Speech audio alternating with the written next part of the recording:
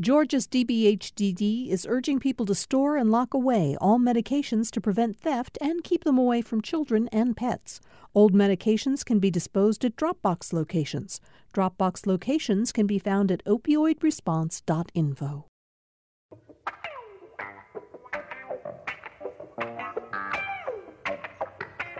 We're back on Political Rewind after a long holiday weekend. We took Memorial Day off, as I hope many of you did. And I hope you all found it to be a restful, but more important, healthy weekend as you celebrated in whatever constrained way you probably had to do it, Memorial Day, and paid honor to the men and women of our armed forces who fought for this country, as well this year.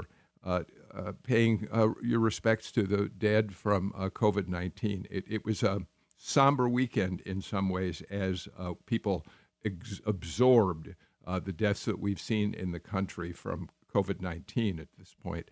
Let's get right to our panel. We've got a great one for you today. Tamar Hallerman, senior reporter from the Atlanta Journal-Constitution, is my Tuesday partner on the show. She is with us. So, Tamar, as I introduce everybody, I would really love for each of you to give just a very quick report on what you found out there, assuming you ventured outside. We're all paying attention to behaviors in the community. Did you go outside at all? Did you see people wearing masks? Were they honoring social distancing? Just give us a quick report on your weekend. I live right next to Piedmont Park, so going out there, you encounter some people wearing masks trying to distance themselves, but then plenty of other groups of 20-plus people hanging out, within a foot of each other like nothing's happening, and there were plenty of people like that too. So pick your own adventure, I guess. Yeah. Tia Mitchell, your colleague, who is the Washington correspondent for the AJC, joins us. Tia, thanks for being here. What about you? Were you out at all in Washington, and what did you find? Good morning. As you know, here in the D.C. area, we're still under the same shelter-in-place order we've been since the start of this thing. So masks are required if you go inside one of the few grocery stores or to get some takeout. You have to wear a mask when you enter a building. And I did do a socially distanced meetup yesterday for Memorial Day, but the park was pretty empty, and me and my friends stayed more than 6 feet away from each other. So it's very different than what we're seeing down there in Georgia. I gotcha.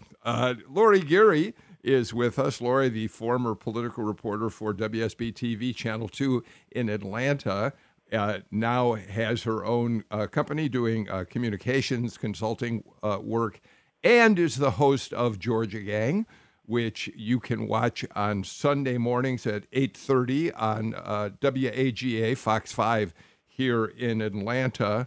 Lori, you've got kids to deal with. Were you able to get them out over the weekend? What did you find when you were out there? We went to Lake Sinclair to kind of get away and get out in the open air and the fresh air. And I'll tell you, there weren't a lot of masks that we saw there. But, we've been going over to Chastain Park, which is where we live. I noticed that people who are outside and are out in the parks, very few are wearing masks. But when we go into the grocery stores or the Targets or Walmarts, we notice people are keeping a safe distance and wearing their masks. So you felt pretty safe? We do. We feel very safe. Oh, okay. Dr. Kerwin Swint, who is the director of the School of Government and International Affairs and a professor of political science at Kennesaw State University, also with us. Kerwin, let me start. I want to hear what your experience was like, but I've got to say, I've been sheltering in place. My wife and I we went out just a little bit. We went to a garden store because we wanted to get a couple of new bird feeders. We wanted even more birds in our yard. Got a couple of hummingbird feeders. And I got to say, Kerwin, there were too many people without masks in my neighborhood.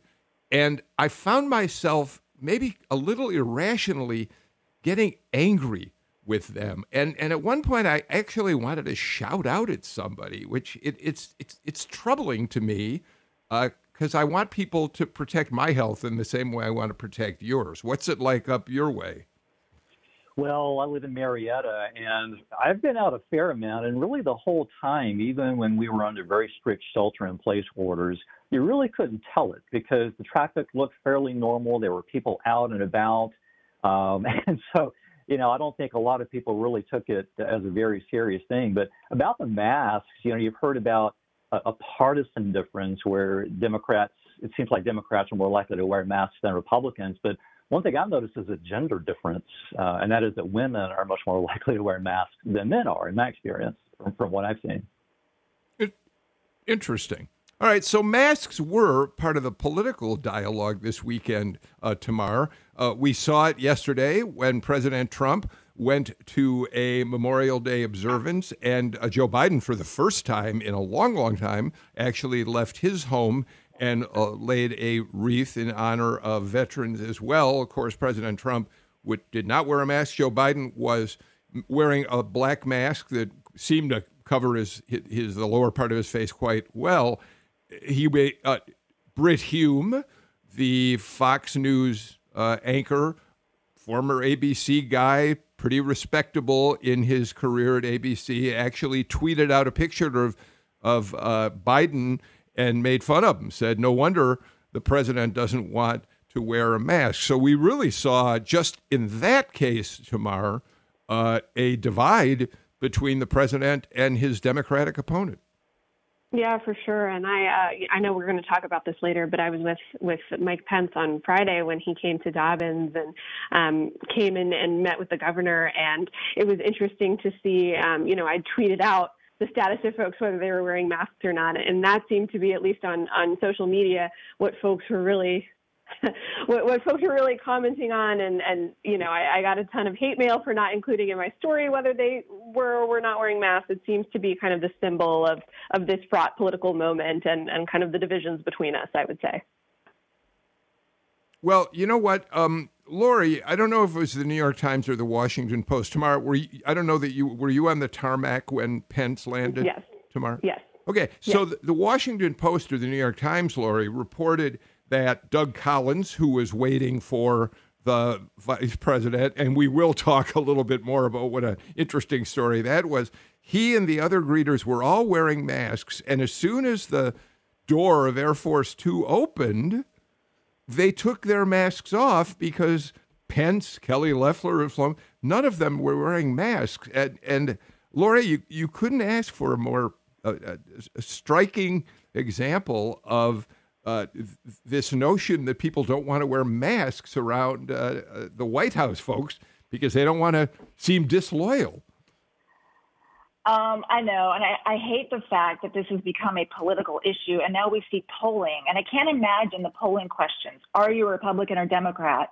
Yes or no, pick one or the other, and then do you wear a mask? Yes or no. I mean, if you want a reason to divide this country even more, and you're going to, ask them political party and then whether or not they're wearing masks, it shouldn't be that way. And I think this all stems from way in the beginning when we've been getting so many mixed messages on whether these masks are effective. And I think that stems from, early February or March when the CDC came out and said they don't work. And then Dr. Bricks even this weekend came out and said they do work. So I think there's all of this mixed messaging. People really don't know who to believe. And then I think it was a political statement whenever they stepped, when they were on the tarmac and took them off, maybe because, here they come, they're outside, right? We don't see a lot of people, like I mentioned earlier, wearing masks outside. So it's just, I think it's frustrating for a lot of people, who do you believe in the medical field? I wear a mask when I go out, and I wear a mask when I go in a store, not necessarily when I'm outside in the open air. Tia? I think it's more about politics because there aren't many doctors who are saying masks aren't helpful.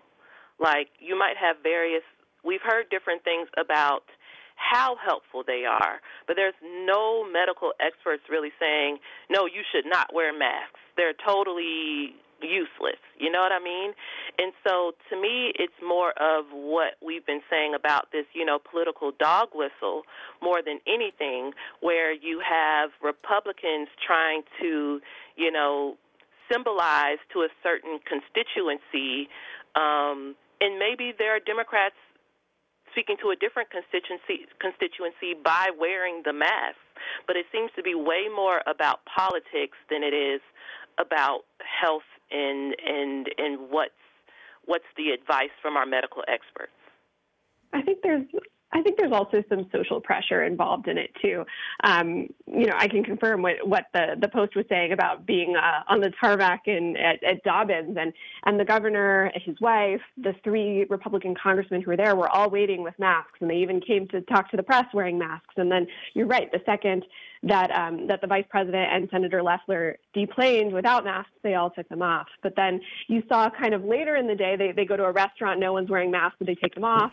But then we went to a round table with restaurant CEOs, and everyone in the crowd was wearing masks. You saw Doug Collins, Kelly Loeffler put their masks back on. So I think there is some kind of social pressures as well. And we've seen out of the White House, the president and the vice president in a lot of their public appearances saying they don't want to wear masks. And so I think that certainly sets a tone, especially with members of Congress who are trying to show their support for the administration.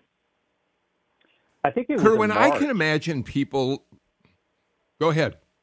Well, I was going to say, I think it was in March when the Surgeon General said that masks can actually be counterproductive. And so I definitely think there have been some mixed messages coming from different scientific sources. But I also think that rightly or wrongly, a lot of people out there have decided that, this is not as serious as they at first feared, and that if they see the rates of infection going down, that it's somehow safe to not wear masks now and get out there among the public. So I think there are a lot of things contributing to this, and I think partisanship is part of it, but I also think the messaging is part of it too. I think that's important that you point that out, Kerwin, and it is certainly true that both the Surgeon General and CDC early on discouraged mask wearing. CDC said they didn't want masks to go out to the general public when they were needed for doctors and frontline healthcare workers. But CDC changed their rules. CDC ended up putting out a strong statement saying they've come to the conclusion that masks really can protect people, especially if they're worn by those who may be positive, preventing them from spreading the virus. But Lori, here's what I find fascinating about this. It would be easy to come in the middle of this conversation and say, this is ridiculous. Why are these people, why is this host of this show spending so much time asking these really smart panelists about whether people are wearing masks or not? Aren't there more important issues to talk about out there? But I would maintain that the reason it's worth spending a few minutes on is that it does have to do with the public health of our communities, how seriously we take the virus, whether we believe, as Kerwin points out, people are starting to relax and feel the virus isn't really as big an issue as it's been made out before. I don't think it's a trivial thing because it relates to public health. I agree. And I think this also relates to leadership. And so I was glad to see Governor Kemp when I saw him with a mask, because, when you're talking about leadership during a pandemic, President Trump said when he was in Michigan, I know we're going to get this, I'm not going to do this in front of the reporters to give them their satisfaction or something to that effect. Well, when you're the leader, everybody's looking to you as to what they're supposed to be doing. And so that just doesn't send the right message. And now we know that the facts of this of COVID-19 are constantly changing, right? I mean, last week now the CDC said we don't think it survives on surfaces the way we thought in the beginning. And so as we learn more and more, we need to be turning more to the health leaders and having them in the news conferences rather than just hearing from our politically elected leaders, and so that we know who we should be following. I would like to hear much more from Kathleen Toomey, Dr. Toomey, on the health of Georgia and where we are, and Dr. Bricks and Dr. Fauci rather than the president, because I think that's one way you can start taking the politics out of it when you're communicating. Tia, North Carolina has a Republican governor, Doug Bargum. He, over the weekend, made a statement about masks that went viral partly because he is a Republican and partly because he made a very emotional pitch for why people ought to be wearing masks. Let's listen. This is I would say, senseless dividing line, and I would ask people to try to dial up your empathy and your understanding. If someone is wearing a mask, they're not doing it to represent what political party they're in or what candidates they support. They might be doing it because they've got a 5-year-old child who's been going through cancer treatments. They might have vulnerable adults in their life who are currently have COVID and are fighting. Doug Bargum, governor of North Dakota, urging people in a very emotional way. He got quite tearful as he talked about it, to wear masks, saying, yes, masks are important. All right, so let's leave that for the time being and move on to another aspect. And I can't wait to get all of you engaged in this conversation of the visit by the vice president to Georgia last Friday. Tamar, it is my understanding that Kelly Loeffler was asked by Mark Meadows, the new chief of staff in the White House, to join the vice president on Air Force Two for the flight to Atlanta. But the vice president's office decided that if that was going to be the case, then they wanted to make sure Doug Collins, her opponent in Senate race number 2, would be invited to the tarmac to greet the vice president when he landed. And I know that Kelly Loeffler and Doug Collins actually exchanged greetings. That must have been awkward. I was so glued to all of it because you could see it. Doug Collins was the first person on the runway after Brian Kemp and his wife Marty to greet the party, and we were all just there, kind of salivating, wanting to take in this exchange. And after the congressman, there were a couple of his a couple of his colleagues from Capitol Hill also on the runway behind him. So as Pence, who came out first, was greeting everybody, I knew there would be this awkward moment where Senator Loeffler would have to stand there and talk to Doug Collins. And it ended up being for almost an entire minute where they kind of had to sit there and make small talk. They knew that all the press was there. We're all recording, taking videos, taking it all in. And the exchange seemed, amicable. They shook hands. They were smiling. They talked for about a minute. But at the same time, it just showed how awkward this whole song and dance was. The fact that the vice president's staff was taking such pains to make sure that Congressman Collins on the back end got equal time with the vice president. He also caught a ride with him back to Dobbins at the end of the day after a restaurant roundtable. And, the awkward politics of it all when you have an election in November that pits two Republicans against each other. And the White House, at least publicly, is trying not to get involved in that. And that's what's fascinating, Kerwin. Look, Kelly Loeffler was the anointed choice by Brian Kemp to fill the Johnny Isakson Senate seat. She immediately won the support of the NRSC. She won the support of Mitch McConnell and his enormous PAC. I mean, she is the designated, she's the mainstream Republican who presumably everybody was going to get behind. And yet, it is clear just by that action, Doug Collins being given sort of semi-equal treatment with the vice president's visit, that the White House is unsettled about this. And Kerwin, this weekend, Maggie Haberman and two of her colleagues who cover the White House for the New York Times wrote a piece on this, and this is the lead. President Trump's advisors are increasingly concerned about Senator Kelly Loeffler's campaign in Georgia, a newly competitive state where the president's own poll numbers have tightened against former Vice President Joseph Biden, according to people briefed on the discussions. And it goes on to say that that Doug Collins is gaining strength in the field. He was the president's first choice for that job. And so the White House intends to stay out of the race. That's quite a blow to the Loeffler campaign, isn't it, Kerwin? Yeah, it is. I mean, in a way, this is going to be a test case for just how strong incumbency is in a U.S. Senate race. And the White House is understandably divided in all of this. I mean, they did want Doug Collins at first. Brian Kemp went a different direction. And at first, a lot of people, as you say, the NRCC, got behind the Kelly Loeffler campaign, Mitch McConnell, because she's an incumbent. But the fact is, Doug Collins is very strong among Georgia Republicans. I mean, I don't think there's much question if the election were held today, Collins would very likely win. And there is an erosion of support for Loeffler, especially since the stock thing blew up a few weeks ago.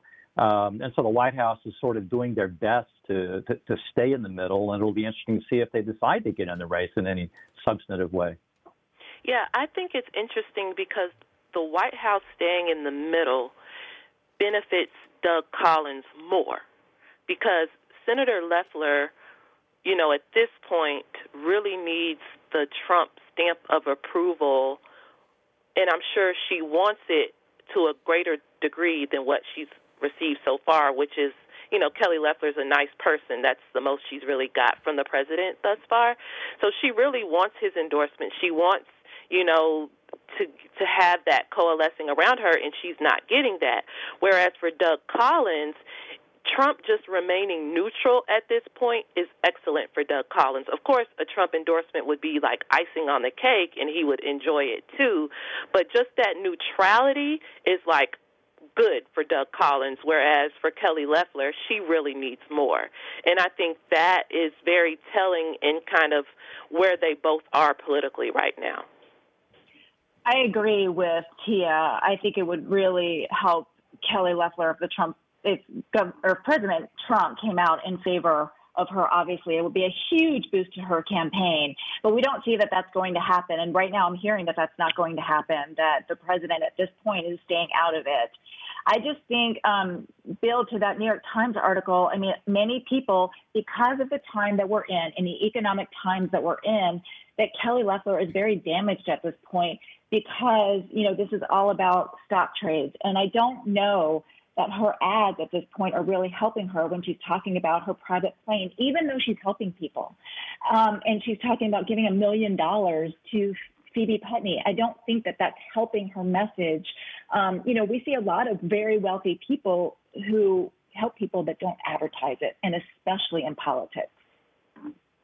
You've got to think about why Governor Kemp appointed Kelly Loeffler, the strengths that she brings to the table. And initially, the governor picked her because he thought she could appeal to these suburban Republican women who, in general, have been really disenchanted with Donald Trump, who've been jumping, to the Democratic Party these last few elections. Well, if Doug Collins is still around and he's on Fox News trying to outflank Kelly Loeffler on the right, she's going to have to spend so much time and energy trying to stick right with him. Energy that she should be spending, in theory, trying to win these Republican women in the suburbs who are jumping the party. So that's why she needs Trump's seal of approval so much, as Tia was saying. That can help shore her up on the right so she can spend more time and attention on the center. Yeah, and I think that's so interesting that almost from day one, even before Collins got in, and maybe because she knew the rumor mill of him possibly getting in was already, from day one, he was kind of on her back, she went to the right immediately. So it's like the whole hope, and we've talked about this before, the whole hope that she would be someone to appeal to the suburban moms, but I don't know if anti-abortion messages really resonate with suburban moms. I don't know if, being all in for Trump and some of the things that Kelly Loeffler has said from the beginning as she's tried to curry favor with the president really would help to do what Governor Kemp wants her to do in suburban Atlanta. Yeah, I agree that Kelly Loeffler having to shore up the right wing is the exact opposite of what Brian Kemp had in mind. And I think all this goes back to the two different ways that Trump and Governor Kemp see elections. I mean, Trump sees this as a base election, and Doug Collins would have been very, very strong in rallying the Georgia base, the Trump base, and winning this year. But Brian Kemp looks at 2022 right around the corner, and he wants to build up that Republican turnout in the metro Atlanta suburbs, and that's where Kelly Loeffler was supposed to come in. But so far, it's not working out. Yeah, Lori, I think that's really interesting, actually. Because the dynamics of the race are changing in Georgia. If, in fact, and there are people who think that Georgia could be in play. You can run a base election if you're convinced, and Loeffler could be a part of that if you're convinced that the base is strong enough to carry the day, that the base will reelect Donald Trump, that the base would elect a Kelly Loeffler who's in Donald Trump's corner, a David Perdue who's one of Trump's strongest advocates. But when we start seeing shifting more than ever before in the dynamic of the electorate here, see polls that say that maybe Biden and Trump are neck and neck here, it just changed the calculation a bit to put Kelly Loeffler in this odd position of playing to a Trump base, but also, now kind of negating her potential with the suburban votes that they apparently now need. Well, that's exactly why I think they should have let her handlers, Kelly Loeffler's handlers, just be her. I think that, she was pushed to be one way when she may not be as far right as everybody, made her out to be. And I think that they did a true disservice to her, because I think I keep going back to her ads, but I think even in our ads, she just didn't seem genuine when she was talking about her points of view. But when you would see her just out on the campaign trail, or you would see her doing her own social media ads, she was much more relaxed and much more herself. So I think when we saw Karen Handel come out and endorse Doug Collins, I think that said a lot, because those are the female Republicans that, Governor Kemp and Kelly Loeffler are trying to target. So we got to get to a break, but before we do, Tamar, the Loeffler campaign has now put out a series of new TV spots, and the theme of a couple of them is that we in the media are basically frauds, phonies, fakes, and the language that they use, none of those are the words that are in the ads. I just don't happen to have the copy from the ads in front of me, but they're a pretty brutal attack on the media as undermining her out of nefarious reasons, Tamar. Yeah, exactly. And that's something you hear whenever whenever she's asked about her stock trades, which, as we've discussed, has been quite damaging to her so far. And she's talked about it as, we in the media are the ones who keep bringing it up and won't drop it. So I won't comment on that part. Oh, you know what? Tom Faust just told me that we have one of those ads. We played it late last week. Let's listen to it again before we take our break. Well, in my opinion, the media is just trash. It's just made up propaganda to fit their narrative, and that's just how they do, and unfortunately, Kelly's been a victim to that. Kelly was a target from the get-go because she stood behind the president, especially against Planned Parenthood. It's very important as a mother of two daughters, and I appreciate the fact that she's doing that for pro-life. She is just 100% there for the people here. I'm Kelly Loeffler, and I approve this message. So, Kerwin, the ads are based on getting so-called real people to comment on how they're feeling as they watch the campaigning unfold. Kerwin and then Tia, and then we got to get to a break. Kerwin, what do you think? That's actually a pretty smart ad because he is taking the President Trump strategy and attacking the national media, which is popular with the Republican base. I mean, so I don't know if that's a changing tactics or a realization that that's what they need to do to try to get her some traction. Well, I'm the media who's written a lot about Kelly Loeffler's stock trading, and I've had a lot of conversations both on the record and off the record with Senator Loeffler's team, not yet with Senator Loeffler, not for lack of asking.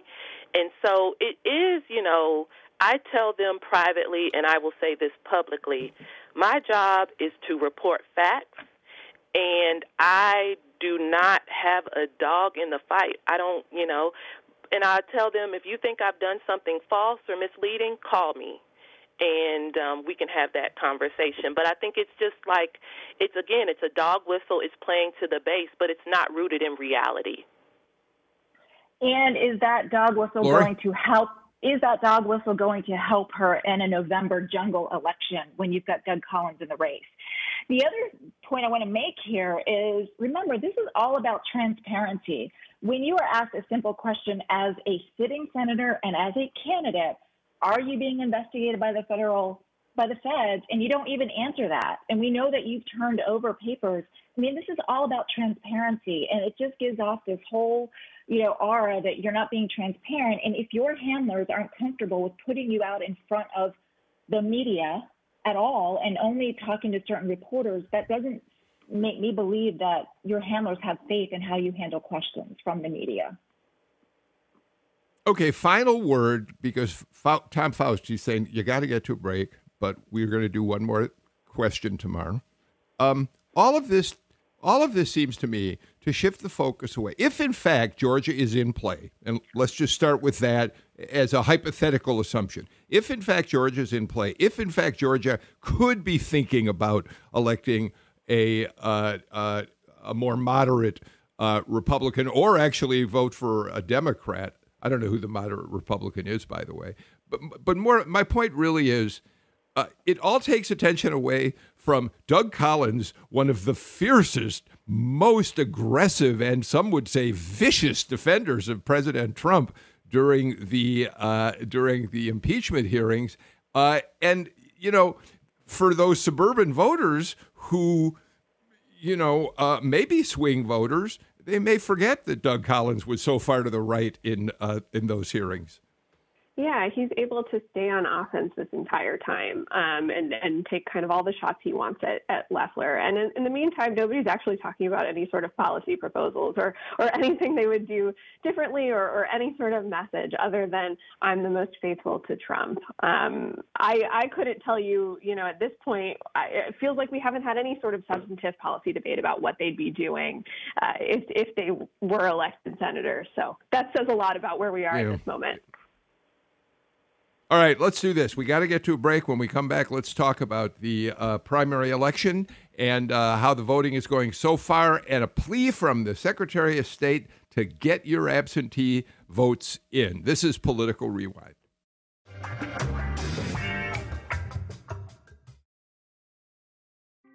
Thanks for listening to Political Rewind. If you like this show, you'll also like Georgia Today. It's a daily podcast from GPB News, bringing you compelling stories and in-depth reporting that you won't hear anywhere else. Join me, Peter Biello, for this quick and convenient way to get the best of GPB News' extensive coverage of the topics that matter to you, delivered directly to your device every weekday afternoon.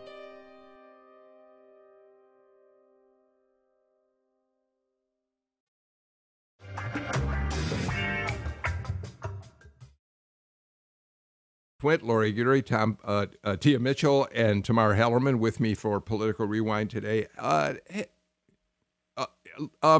Just a very quick note. I mentioned in the headlines to the show, and I didn't get a chance to flesh it out the way I probably should have, but Tia, the president, yesterday said that he is really angry with Roy Cooper, the Democratic governor of North Carolina, because Cooper is keeping the state pretty much closed down. The Republican convention is supposed to be there in August.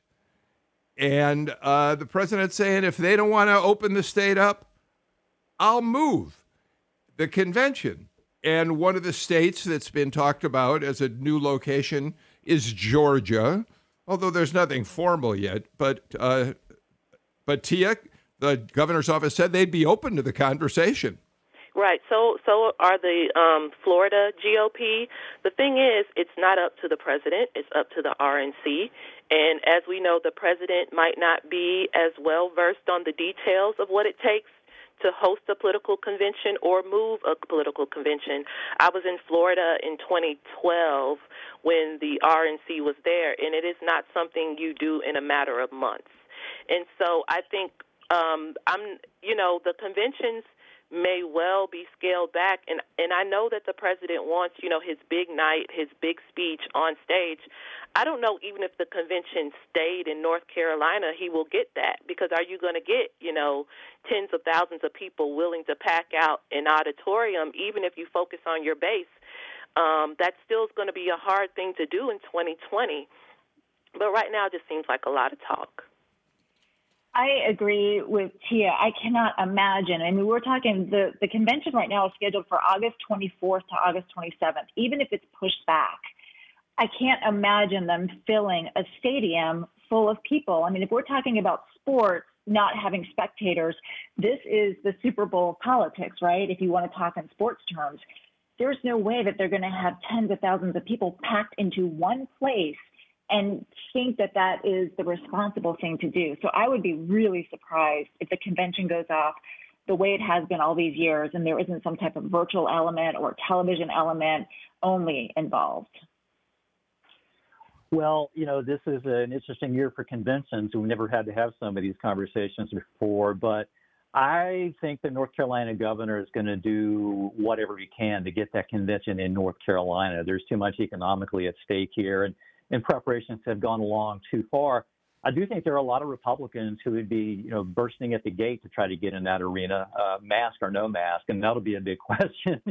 Will you see a lot of Republicans in there wearing masks or not, or will they do a mask check at the gate? No, you can't bring your mask in. But I do think it'll be in North Carolina. I'd be surprised if they move it at this late date. Yeah, Tamar, it does feel as if the president is issuing a threat, one of those off-the-cuff remarks that the president sometimes makes without necessarily any substance behind it. Yeah, and I mean, who knows how this shakes out? I think all the panelists are right that even if this does happen in person, it's not going to be the same kind of convention that we've grown accustomed to over the last couple of years. And just to think about who's going to a lot of these conventions, a lot of these are elderly people who are more vulnerable to getting sick. And you don't want to be the person who convened all of, a big event like this and have all these people who do get sick because of you. So I'm curious to see what happens and how they get around to doing it. If there's how much political theater they're able to do, how much of a show you can do if it's all virtual or partially virtual anyway. What's interesting, of course, is that, by the way, Tom Faust, I'm getting mix minus in my ear. Somebody pushed a button that's really I'm hearing myself back, if you can fix that. It's interesting that the Democrats are later in July, whereas the Republicans aren't till the end of August. So potentially by the end of August, things may have changed, but it's Democrats who really may have a significant problem. It'll be interesting to see how that all plays out.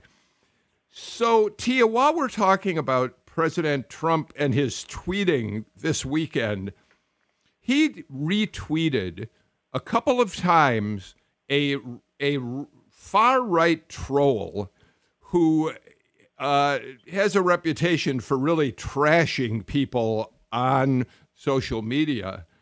And among the tweets he retweeted was some pretty nasty language about Stacey Abrams, talking about her voracious appetite, essentially. She never passes up a buffet. Tia, I bring it up simply because Stacey Abrams, she's a Georgia politician, and it seemed to be so out of nowhere and so senseless. Well, let's just say that, again, there are people in far-right politics who are very bothered by Stacey Abrams, not just because she's a Democratic figure, but because she is black, she is a woman, she is unapologetic, she is confident in her size. She's a plus-size woman, and she doesn't shy away from that. And she gets on the cover of magazines being her full unapologetic self, as people like to say. And so she is, especially for that far-right element of the Republican Party, which does not represent the whole party, but it is a part of the party that even Republicans have not figured out how to deal with. Well, we know that President Trump has somewhat encouraged that aspect of the party, and that's something that Republicans are going to have to deal with far after Donald Trump is no longer president. And I think, I'll leave it at that. Lori, that same series of retweets also took a really nasty shot at Speaker Pelosi, and it was another example of what critics of Trump say is the ease with which he attacks women. This is where I hear a lot from Republicans who say, I may like his policies, but I can't stand his tweeting. And we've seen this dating back to just his first days on the campaign trail. And, he would go after Carly Fiorina. He does it to, Marco Rubio with his hands. We've seen this time and time again. It's such the ugly side of politics. And I just wish this is where, I don't know why he thinks that this fires up anybody or fires up his base, because I think it backfires, and especially with women. So I'm not sure where this, where the strategy comes from. I think he's just kind of doing it off the cuff, like you said. Kerwin, we know that we've learned that most Republican elected officials don't want to push back when the president does these things publicly. But you've got to figure, if you are a Republican leader, a Republican elected official, you got to be tearing your hair out when you see this sort of stuff. Oh, you do. There are a lot of Republican elected officials, appointed officials, staff behind the scenes who just shake their head, sort of brace themselves for what's going to come next. And Twitter, we all know, can be a really nasty place anyway. And I think President Trump, I think Lori was saying, that a lot of people view him personally in negative ways. I think a lot of times he just can't help himself to retweet these things that make him feel good, but aren't necessarily very smart. So, Kerwin, you're a political scientist. You've studied Georgia politics, certainly. If you had to take, and we're going to give you this chance right before a break, if you looked at the president's dealing with the coronavirus, if you deal with his broader behavior in terms of the way he comports himself on social media, sometimes in his spontaneous remarks to the press when he's giving a news conference, where do you think he stands right now with Georgia voters on those fronts, and how it may impact his reelection chances here? Well, I think Georgia is like a lot of states where the Republican base likes him. They don't mind his personal weaknesses like that. It's something that is a little bit like back in the days of Bill Clinton, where a lot of his personal behaviors is sort of factored in. It's baked into the cake, and either you like him or you don't. And so I think in the final analysis, the election comes down to the normal things, and that is the economy, and that is the mood of the country, and particularly this year, how people think the coronavirus is going. Yeah. All right, let's do this. Let's get our final break of the show out of the way, and when we come back, let's talk about how the vote is going in Georgia.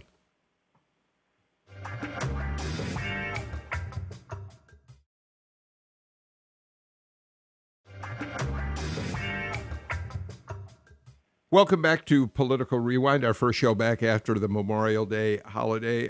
It occurred to me this morning that we are starting today our 11th week of doing the show, our shelter-in-place edition of Political Rewind. I continue to do the show out of a spare bedroom in our house, and all of our panelists, like our wonderful group today, Tamar Hallerman, Tia Mitchell, Lori Geary, and Kerwin Swint. Right now, we have 1,586,974 Georgians who've applied to vote by mail. That's 1,733% higher than the 2016 primary.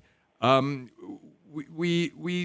numbers of people who have applied for Democratic ballots and Republican ballots have pretty well equalized. There have been 754,000 requests for Democratic ballots, 771,000 for Republican ballots. And but the returns so far, we have seen the returns by Republican candidates far outweigh the number of Democrat ballots that have been filled out and sent in. We don't have any way of really reaching a conclusion about whether we're going to end up seeing as many Democrats as Republicans during the early voting period, the absentee or the absentee ballot period. But we'll have to watch how that unfolds. Yeah. What do you think when you hear me talk about absentee voting? I agree. I think, and I think one of the reasons why the Secretary of State is practically begging people in the nicest way to get their ballots in now is so that they can go ahead and get those ballots prepped, open them up, try to verify them, everything they can do before the cutoff time where they can start counting the ballots. Because remember, there's a whole process that must be done to the ballots before they can even be counted. And I think that's what the Secretary of State is saying, give it to us now so we can get that legwork done in advance. And I hope that's what's resonating with folks. Yeah, and I think that it's going to be very difficult to get all the votes counted, but you have to give the Secretary of State's office some credit here. They've been proactive, one of the leading states really, in trying to prepare the state for this huge, unprecedented number of absentee ballots. And let's hope that they can get them counted in time. I agree with Kerwin. I think the fact that Brad Raffensperger has been on this from the beginning as the Secretary of State's office, and he's really been going against President Donald Trump, who's saying, this is all these absentee ballots are going to amount to fraud. There's that mixed messaging again. But I think Brad Raffensperger is on the right track, and I wonder how many of these absentee ballots will be turned in before Election Day. Yeah, I guess also part of the problem that the Secretary of State's office is concerned about, Tamar, and they saw it on the first days of early voting, is there were people who'd applied for absentee ballots and then decided they'd rather show up at the polling place and vote in person, which leads to a process that the poll workers have to go through to cancel out that absentee ballot application and clear the way for the person to vote in person. And that led to real delays. I mean, all of this suggests, and I agree with everybody who said that the Secretary of State's office has really worked hard on this and done a pretty good job. But nevertheless, it's the kind of election that we may not know for days who some of the winners are in some of these races, Tamar. Yeah, and there's fewer polling places that are open in person. There's fewer people who are reporting to go work in them. Often poll workers are elderly people who are particularly vulnerable to the coronavirus, and it just leads to even more challenges going into Election Day. They're trying to socially distance and space out too, leading to more delays. We are completely out of time for today's show. Tia Mitchell, Tamar Hallerman, Kerwin, Swint, Lori Geary, thank you for being with me. I'm very sorry we had a little problem there when I couldn't hear you for a while during the show because I really like what you all have to say. Speaking of Brad Raffensperger, he's going to be on our show tomorrow. We have a lot of questions that our listeners want to ask him about voting in the pandemic, and we'll get to them on Political Rewind tomorrow. Meantime, I'm Bill Nigut. Take care, and please stay healthy. See you tomorrow.